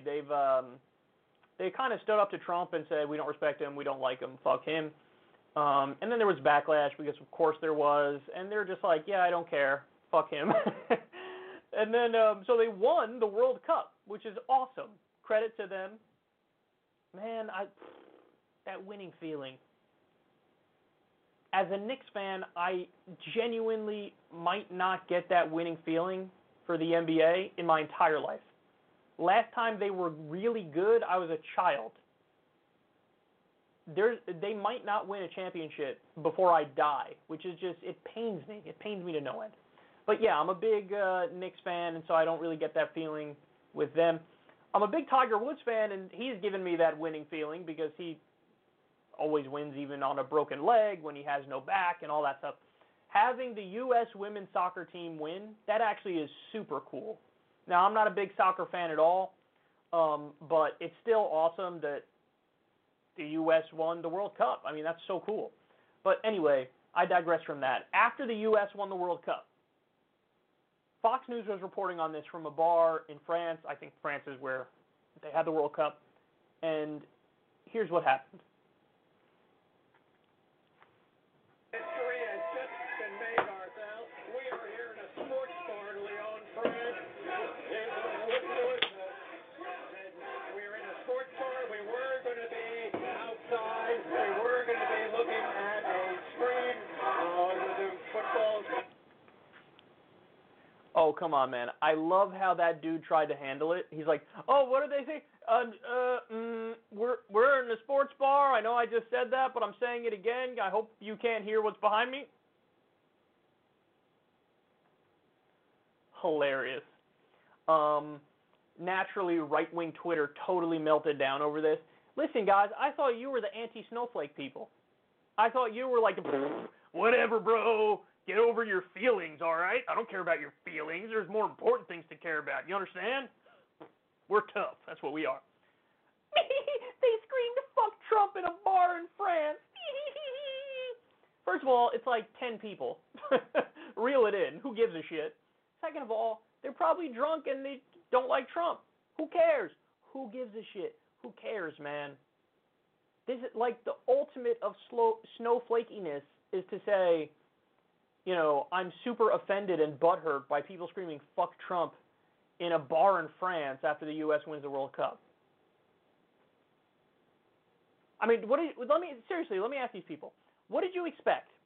Fans of women's soccer to be, the demographic to be hardcore right-wing? This ain't NASCAR, bitch. This is not NASCAR. You're going to have people who lean left. That's the demographics that make up the fans of the U.S. women's soccer team, overwhelmingly. I'm sure there are some Republicans, but statistically it's going to be overwhelmingly people who are on the left. So, you know what I filed this under? Whoop-de-doo. Whoop-de-freaking-doo. I don't care. I don't care. Now, people would say, oh, yeah, if it was under Obama, it's the opposite. No, I wouldn't. No, I wouldn't. You want to know why? Because who gives a shit? Who cares? I'm sure some NASCAR thing in the past, maybe they did say, fuck Obama. I don't know. The idea that, you know, that would merit me, like, throwing a tantrum and melting like a snowflake and saying, like, oh, got you, he's our president. It's the opposite. If anything, yeah, they're our president, so of course you should expect this kind of a reaction in some forums. Yeah, they're the president. They're like the most ripe person for criticism. So how do you not expect this? You should expect it on both ends of the spectrum. You should expect some people drooling all over themselves with praise and adoration for him, and you should expect people who are like, fuck him, I don't like him. It's par for the course. You're the most powerful person in the world. You're going to get criticism. You're going to get people who don't like you. And for you to care about it being from a bunch of random people at a bar in France, who gives a shit? Who cares? But I will say, the final point I will make is this. That doesn't mean they're heroes. Because, you see many people who are Democrats who are like, oh, yes, so brave of you to say fuck Trump when you're drunk. Yeah. They're not heroes. They're just regular people. I really don't care either direction about this. But do I agree with the sentiment behind it? Of course I do.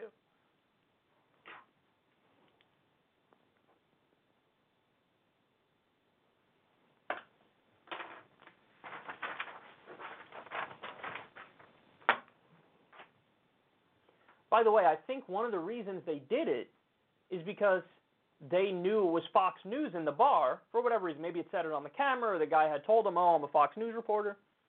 And so, that is like masterfully trolling. And usually the idea nowadays is that, the right is better at trolling than the left is. Well, the left is catching up because that's what that is. They learned, is this a Fox News reporter? Oh, shit, when they start talking, maybe we should start chanting, fuck Trump. And they were fishing for that reaction that they got. Laura Ingraham was like crying on Twitter. Shut up, who cares? But that's what they're looking for. They're looking for that backlash. They're looking for that reaction from the right. They're looking for that, how could you top president get tears? Right, which is why they're allowed to be criticized, and that's why I like to file under the free speech category. I hear the right cares about that, so here we go.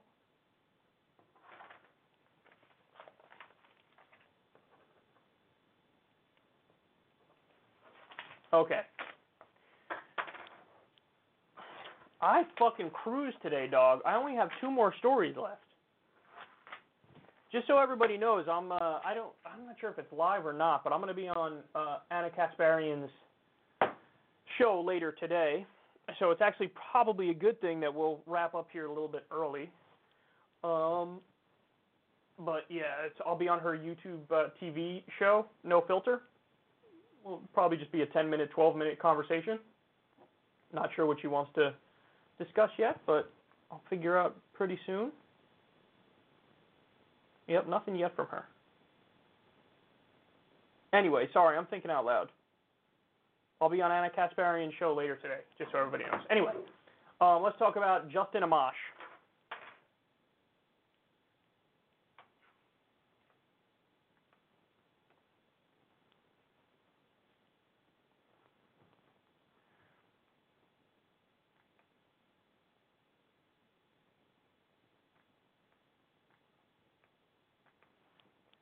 So Congressman Justin Amash decided to leave the Republican Party.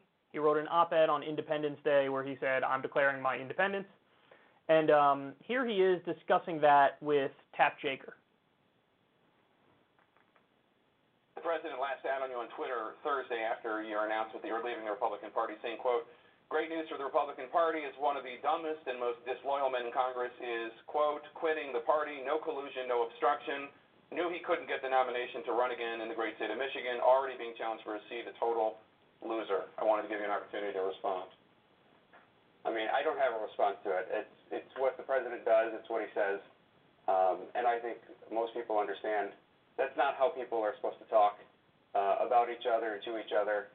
And I think he's really identified what I talked about in my op-ed, which is he thinks that people owe loyalty to him. But people are elected to Congress with an oath to support and defend the Constitution, not an oath to support and defend one person, the president, who happens to be from your own party. Do you think that kind of attack, personal, nasty, name-calling, do you think fearing that kind of attack is why more of your Republican colleagues don't speak out when they see things they don't like from the president? Yeah, it's a big part of it. They're afraid they'll be attacked.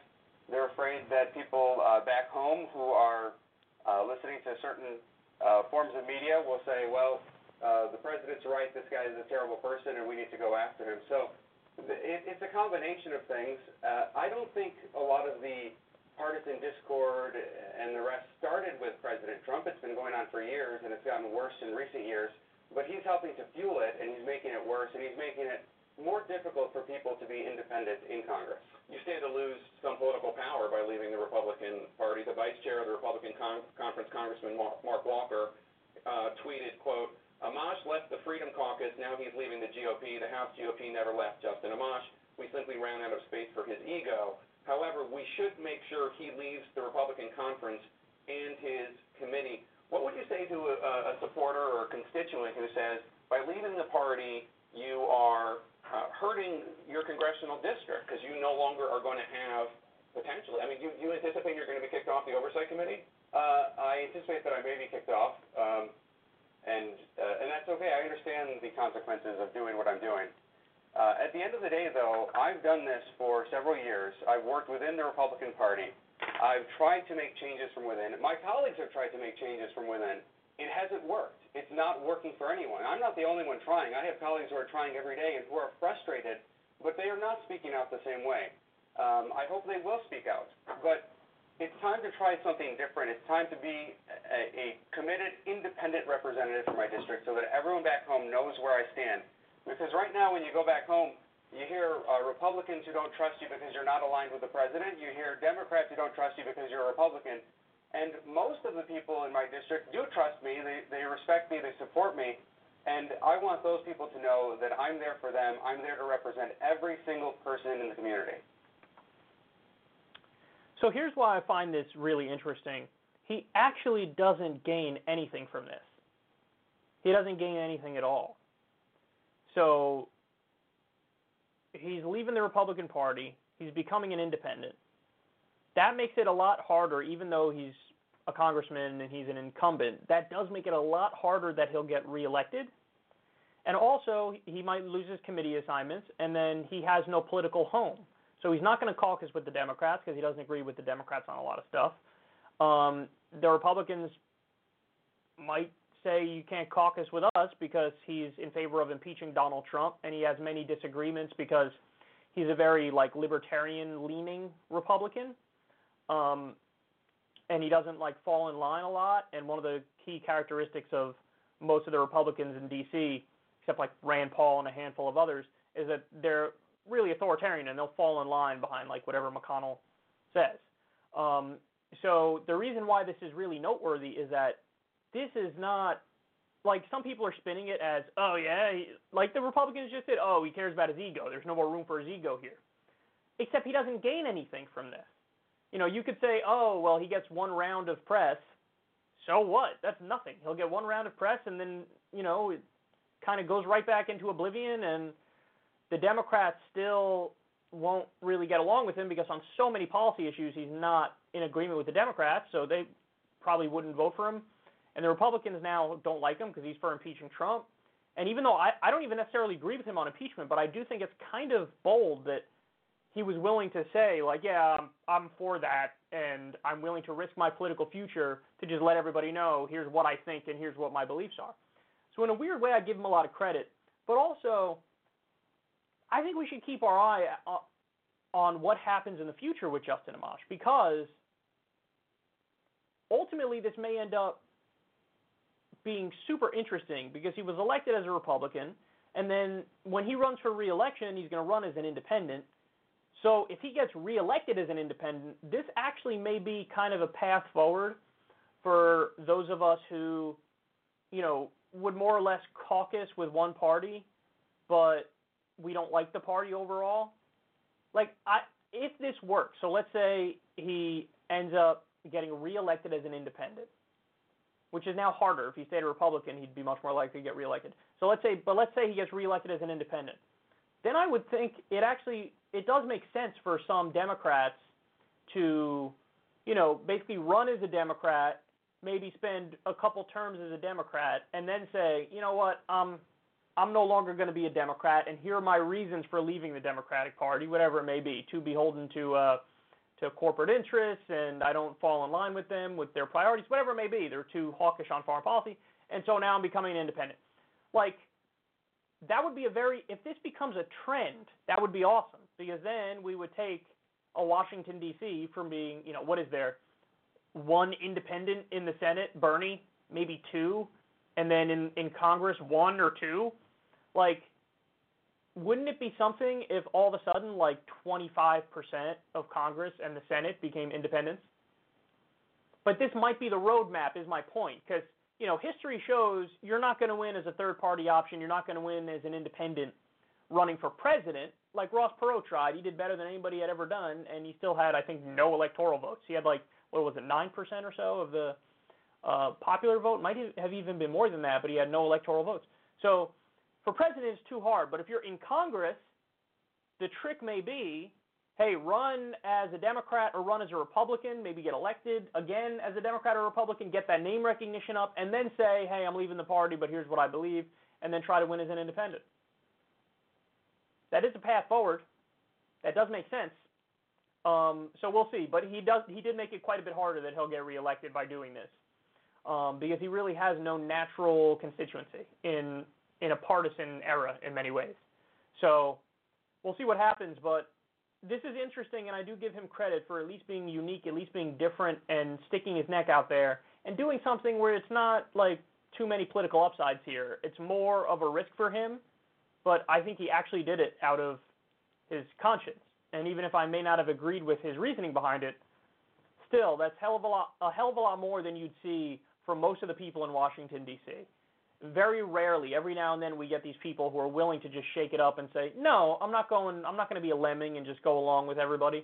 And that's respectable. And also, just final thing I should say here is, Trump can't help himself. Like, he really does have such a fragile ego that he thinks, like, he tweeted about this. Like, who cares, Don? Who cares? Like, what did you expect? Everybody was going to fall in line behind you? And the reality is, he did expect that. He did expect that. And he's not totally wrong either, because very rarely do they step out of line. And you got a lot of insight into how the Republican Party functions, because they're scared. They're scared of Trump. A lot of the run-of-the-mill or Republican congressmen and senators, they are worried about Trump going after them publicly and then ruining their political careers. To which I say, I think that Bernie Sanders and real lefty leaders need to take note of that. Take note of that, because if that's what it takes to make people fall in line to get the right policies passed, like Medicare for All, for example, you got to use every advantage you can get. Use that bully pulpit effectively and efficiently. And that's something that Trump, even though we all hate him, you got to give him credit for, man, because that actually gets shit done and gets people to understand who the boss is and who sets the agenda. Now, it turns out Trump's also an idiot. But isn't that something that you have a member of Congress who's a Republican who left the party, and he's saying they're all, like, scared to death of him. They all fall in line, and this notion of, like, tough guy Republicans, yeah, I'm politically incorrect. I say what I think. And it's like, Daddy might come after me in a tweet. I must fall in line and do what he wants. That's basically what we just learned, and that is an important piece of knowledge.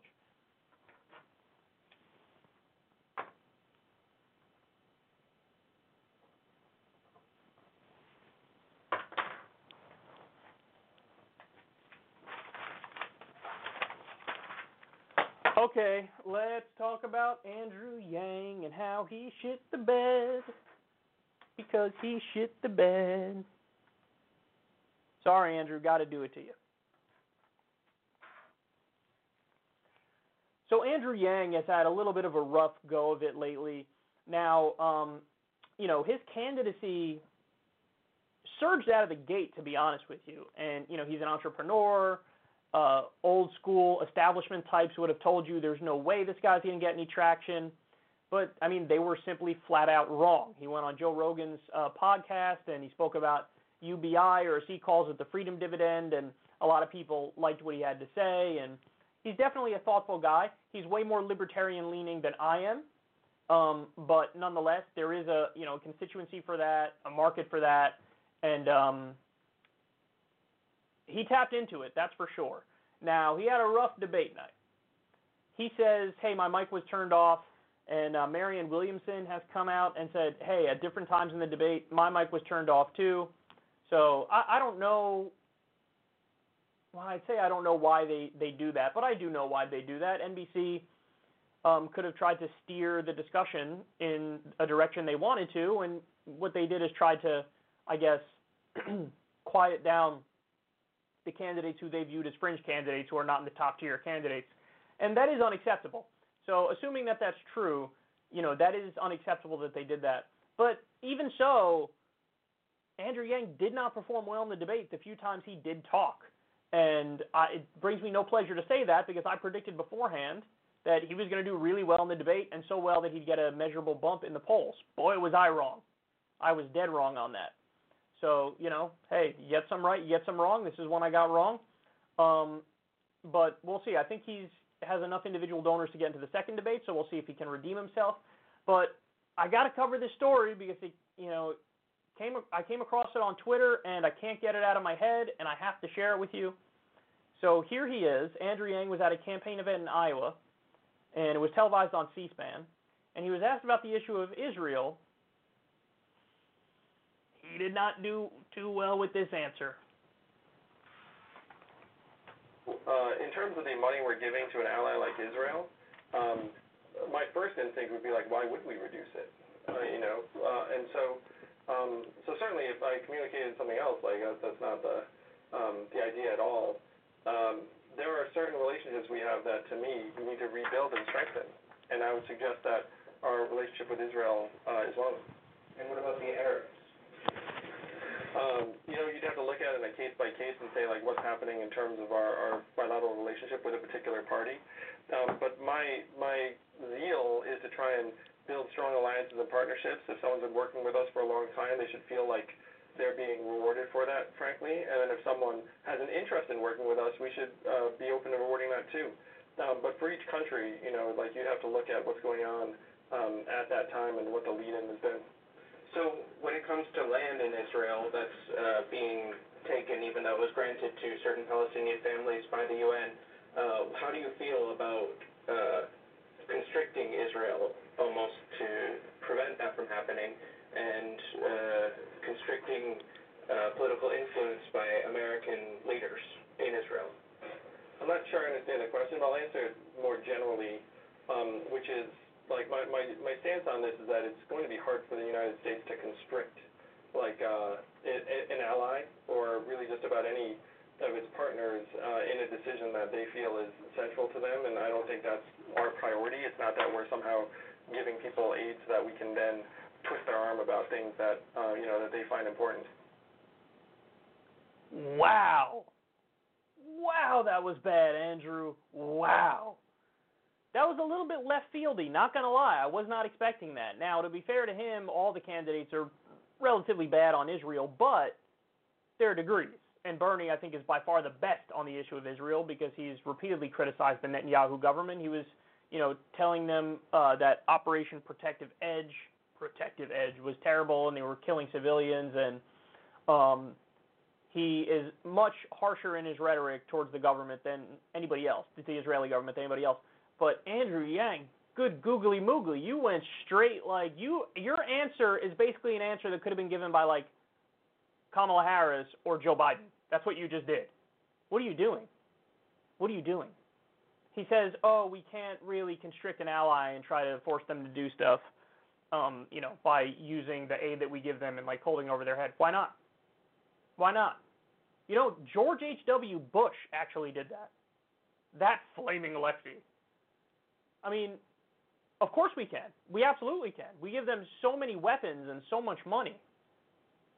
And we can't say, hey, by the way, there's strings attached to this, and here's one of the things you can't do. You can't keep violating international law. You can't keep doing land grabs. You can't keep building illegal settlements. You can't keep cutting the grass, as they call it, and massacring civilians in Gaza. Oh, you would like to keep our relationship strong? Well, then you have to actually follow international law, and you have to actually treat Palestinians with decency. How about that? No, not according to Andrew Yang. According to Andrew Yang, oh, come on, we can't do that. They're our allies. So what?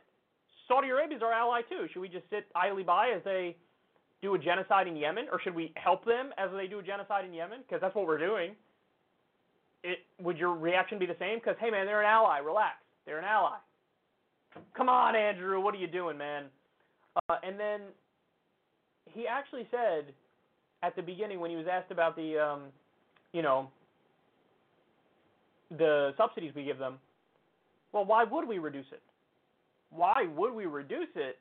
Well, I don't know. Let's start with they have universal health care in Israel. We don't have universal health care here. Our infrastructure gets a grade of D+, and we can maybe use that money here. We have 7 million people who lost their health insurance under Trump, a total of like 30 to 40 million Americans who don't have health insurance. We have a zillion things we could spend that money on here. And you're saying, why would we reduce our aid to Israel to billions of dollars? Why would we reduce it? Also, maybe to stop their illegal settlement building and land grabs. Maybe that. I mean, that is such a terrible answer. You want to talk about a blind spot on foreign policy. Again, listen, he's more libertarian than I am with his economic policy. Now, that's okay. I mean, that's who he is. He's just not in agreement with me. But it is what it is. If you're more libertarian leaning, okay, then you can look at somebody like Andrew Yang. But on foreign policy, that is like as big of a blind spot as I've ever seen on the issue of Israel. And it's a terrible answer. It's an abysmal answer. And that in no way, shape, or form fits with this model of how he's constructed himself as like, oh, I'm an anti-establishment guy as well. I'm from that anti-establishment wing of the Democratic Party. That is as pro-establishment an answer as you could possibly give, and it was horrendous.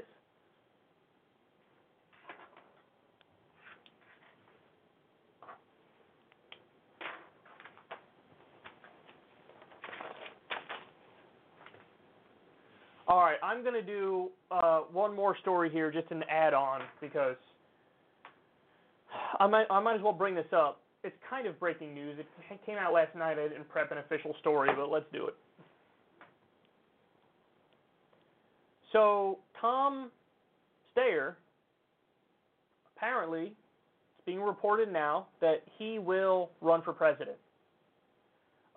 This is bizarre to say the least, because we reported not too long ago that he decided the opposite. He said, no, I'm not going to run for president. And I think I gave him credit in that segment because I thought maybe he realized, like, I have no chance, and this would be silly, and I'd be lighting money on fire. But he is a billionaire, and he has the money to burn, and so he announced he is going to run for president, and he changed his mind. My guess is he probably looked at that first debate and said, I don't like anybody, and I'm going to swoop in and, like, be the hero. But here's the problem, Tom. You're going nowhere, dog.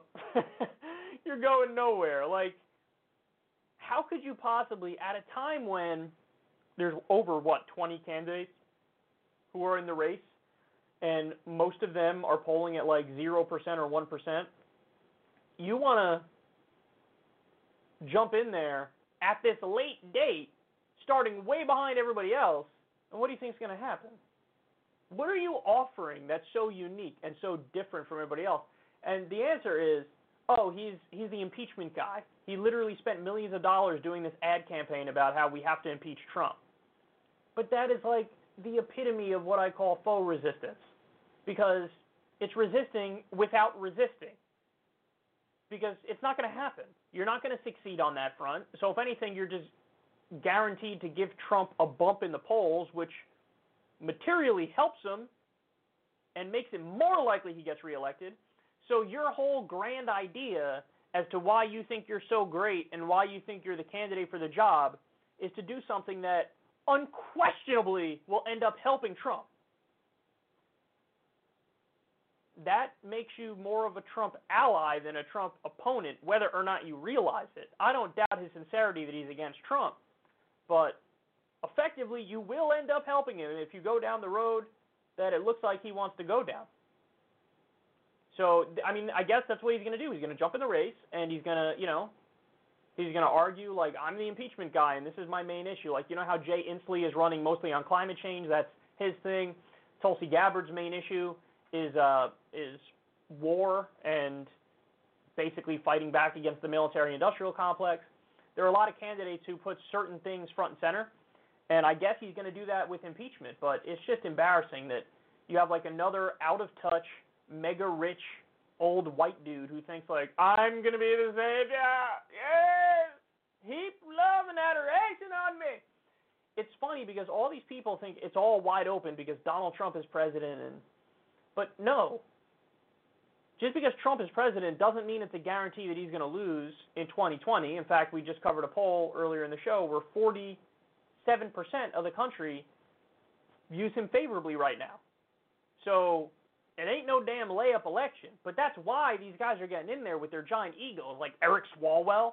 He thinks like, oh, Trump is somebody I could definitely beat. That's why I'm going to run. Oh no, I have 0% in the polls.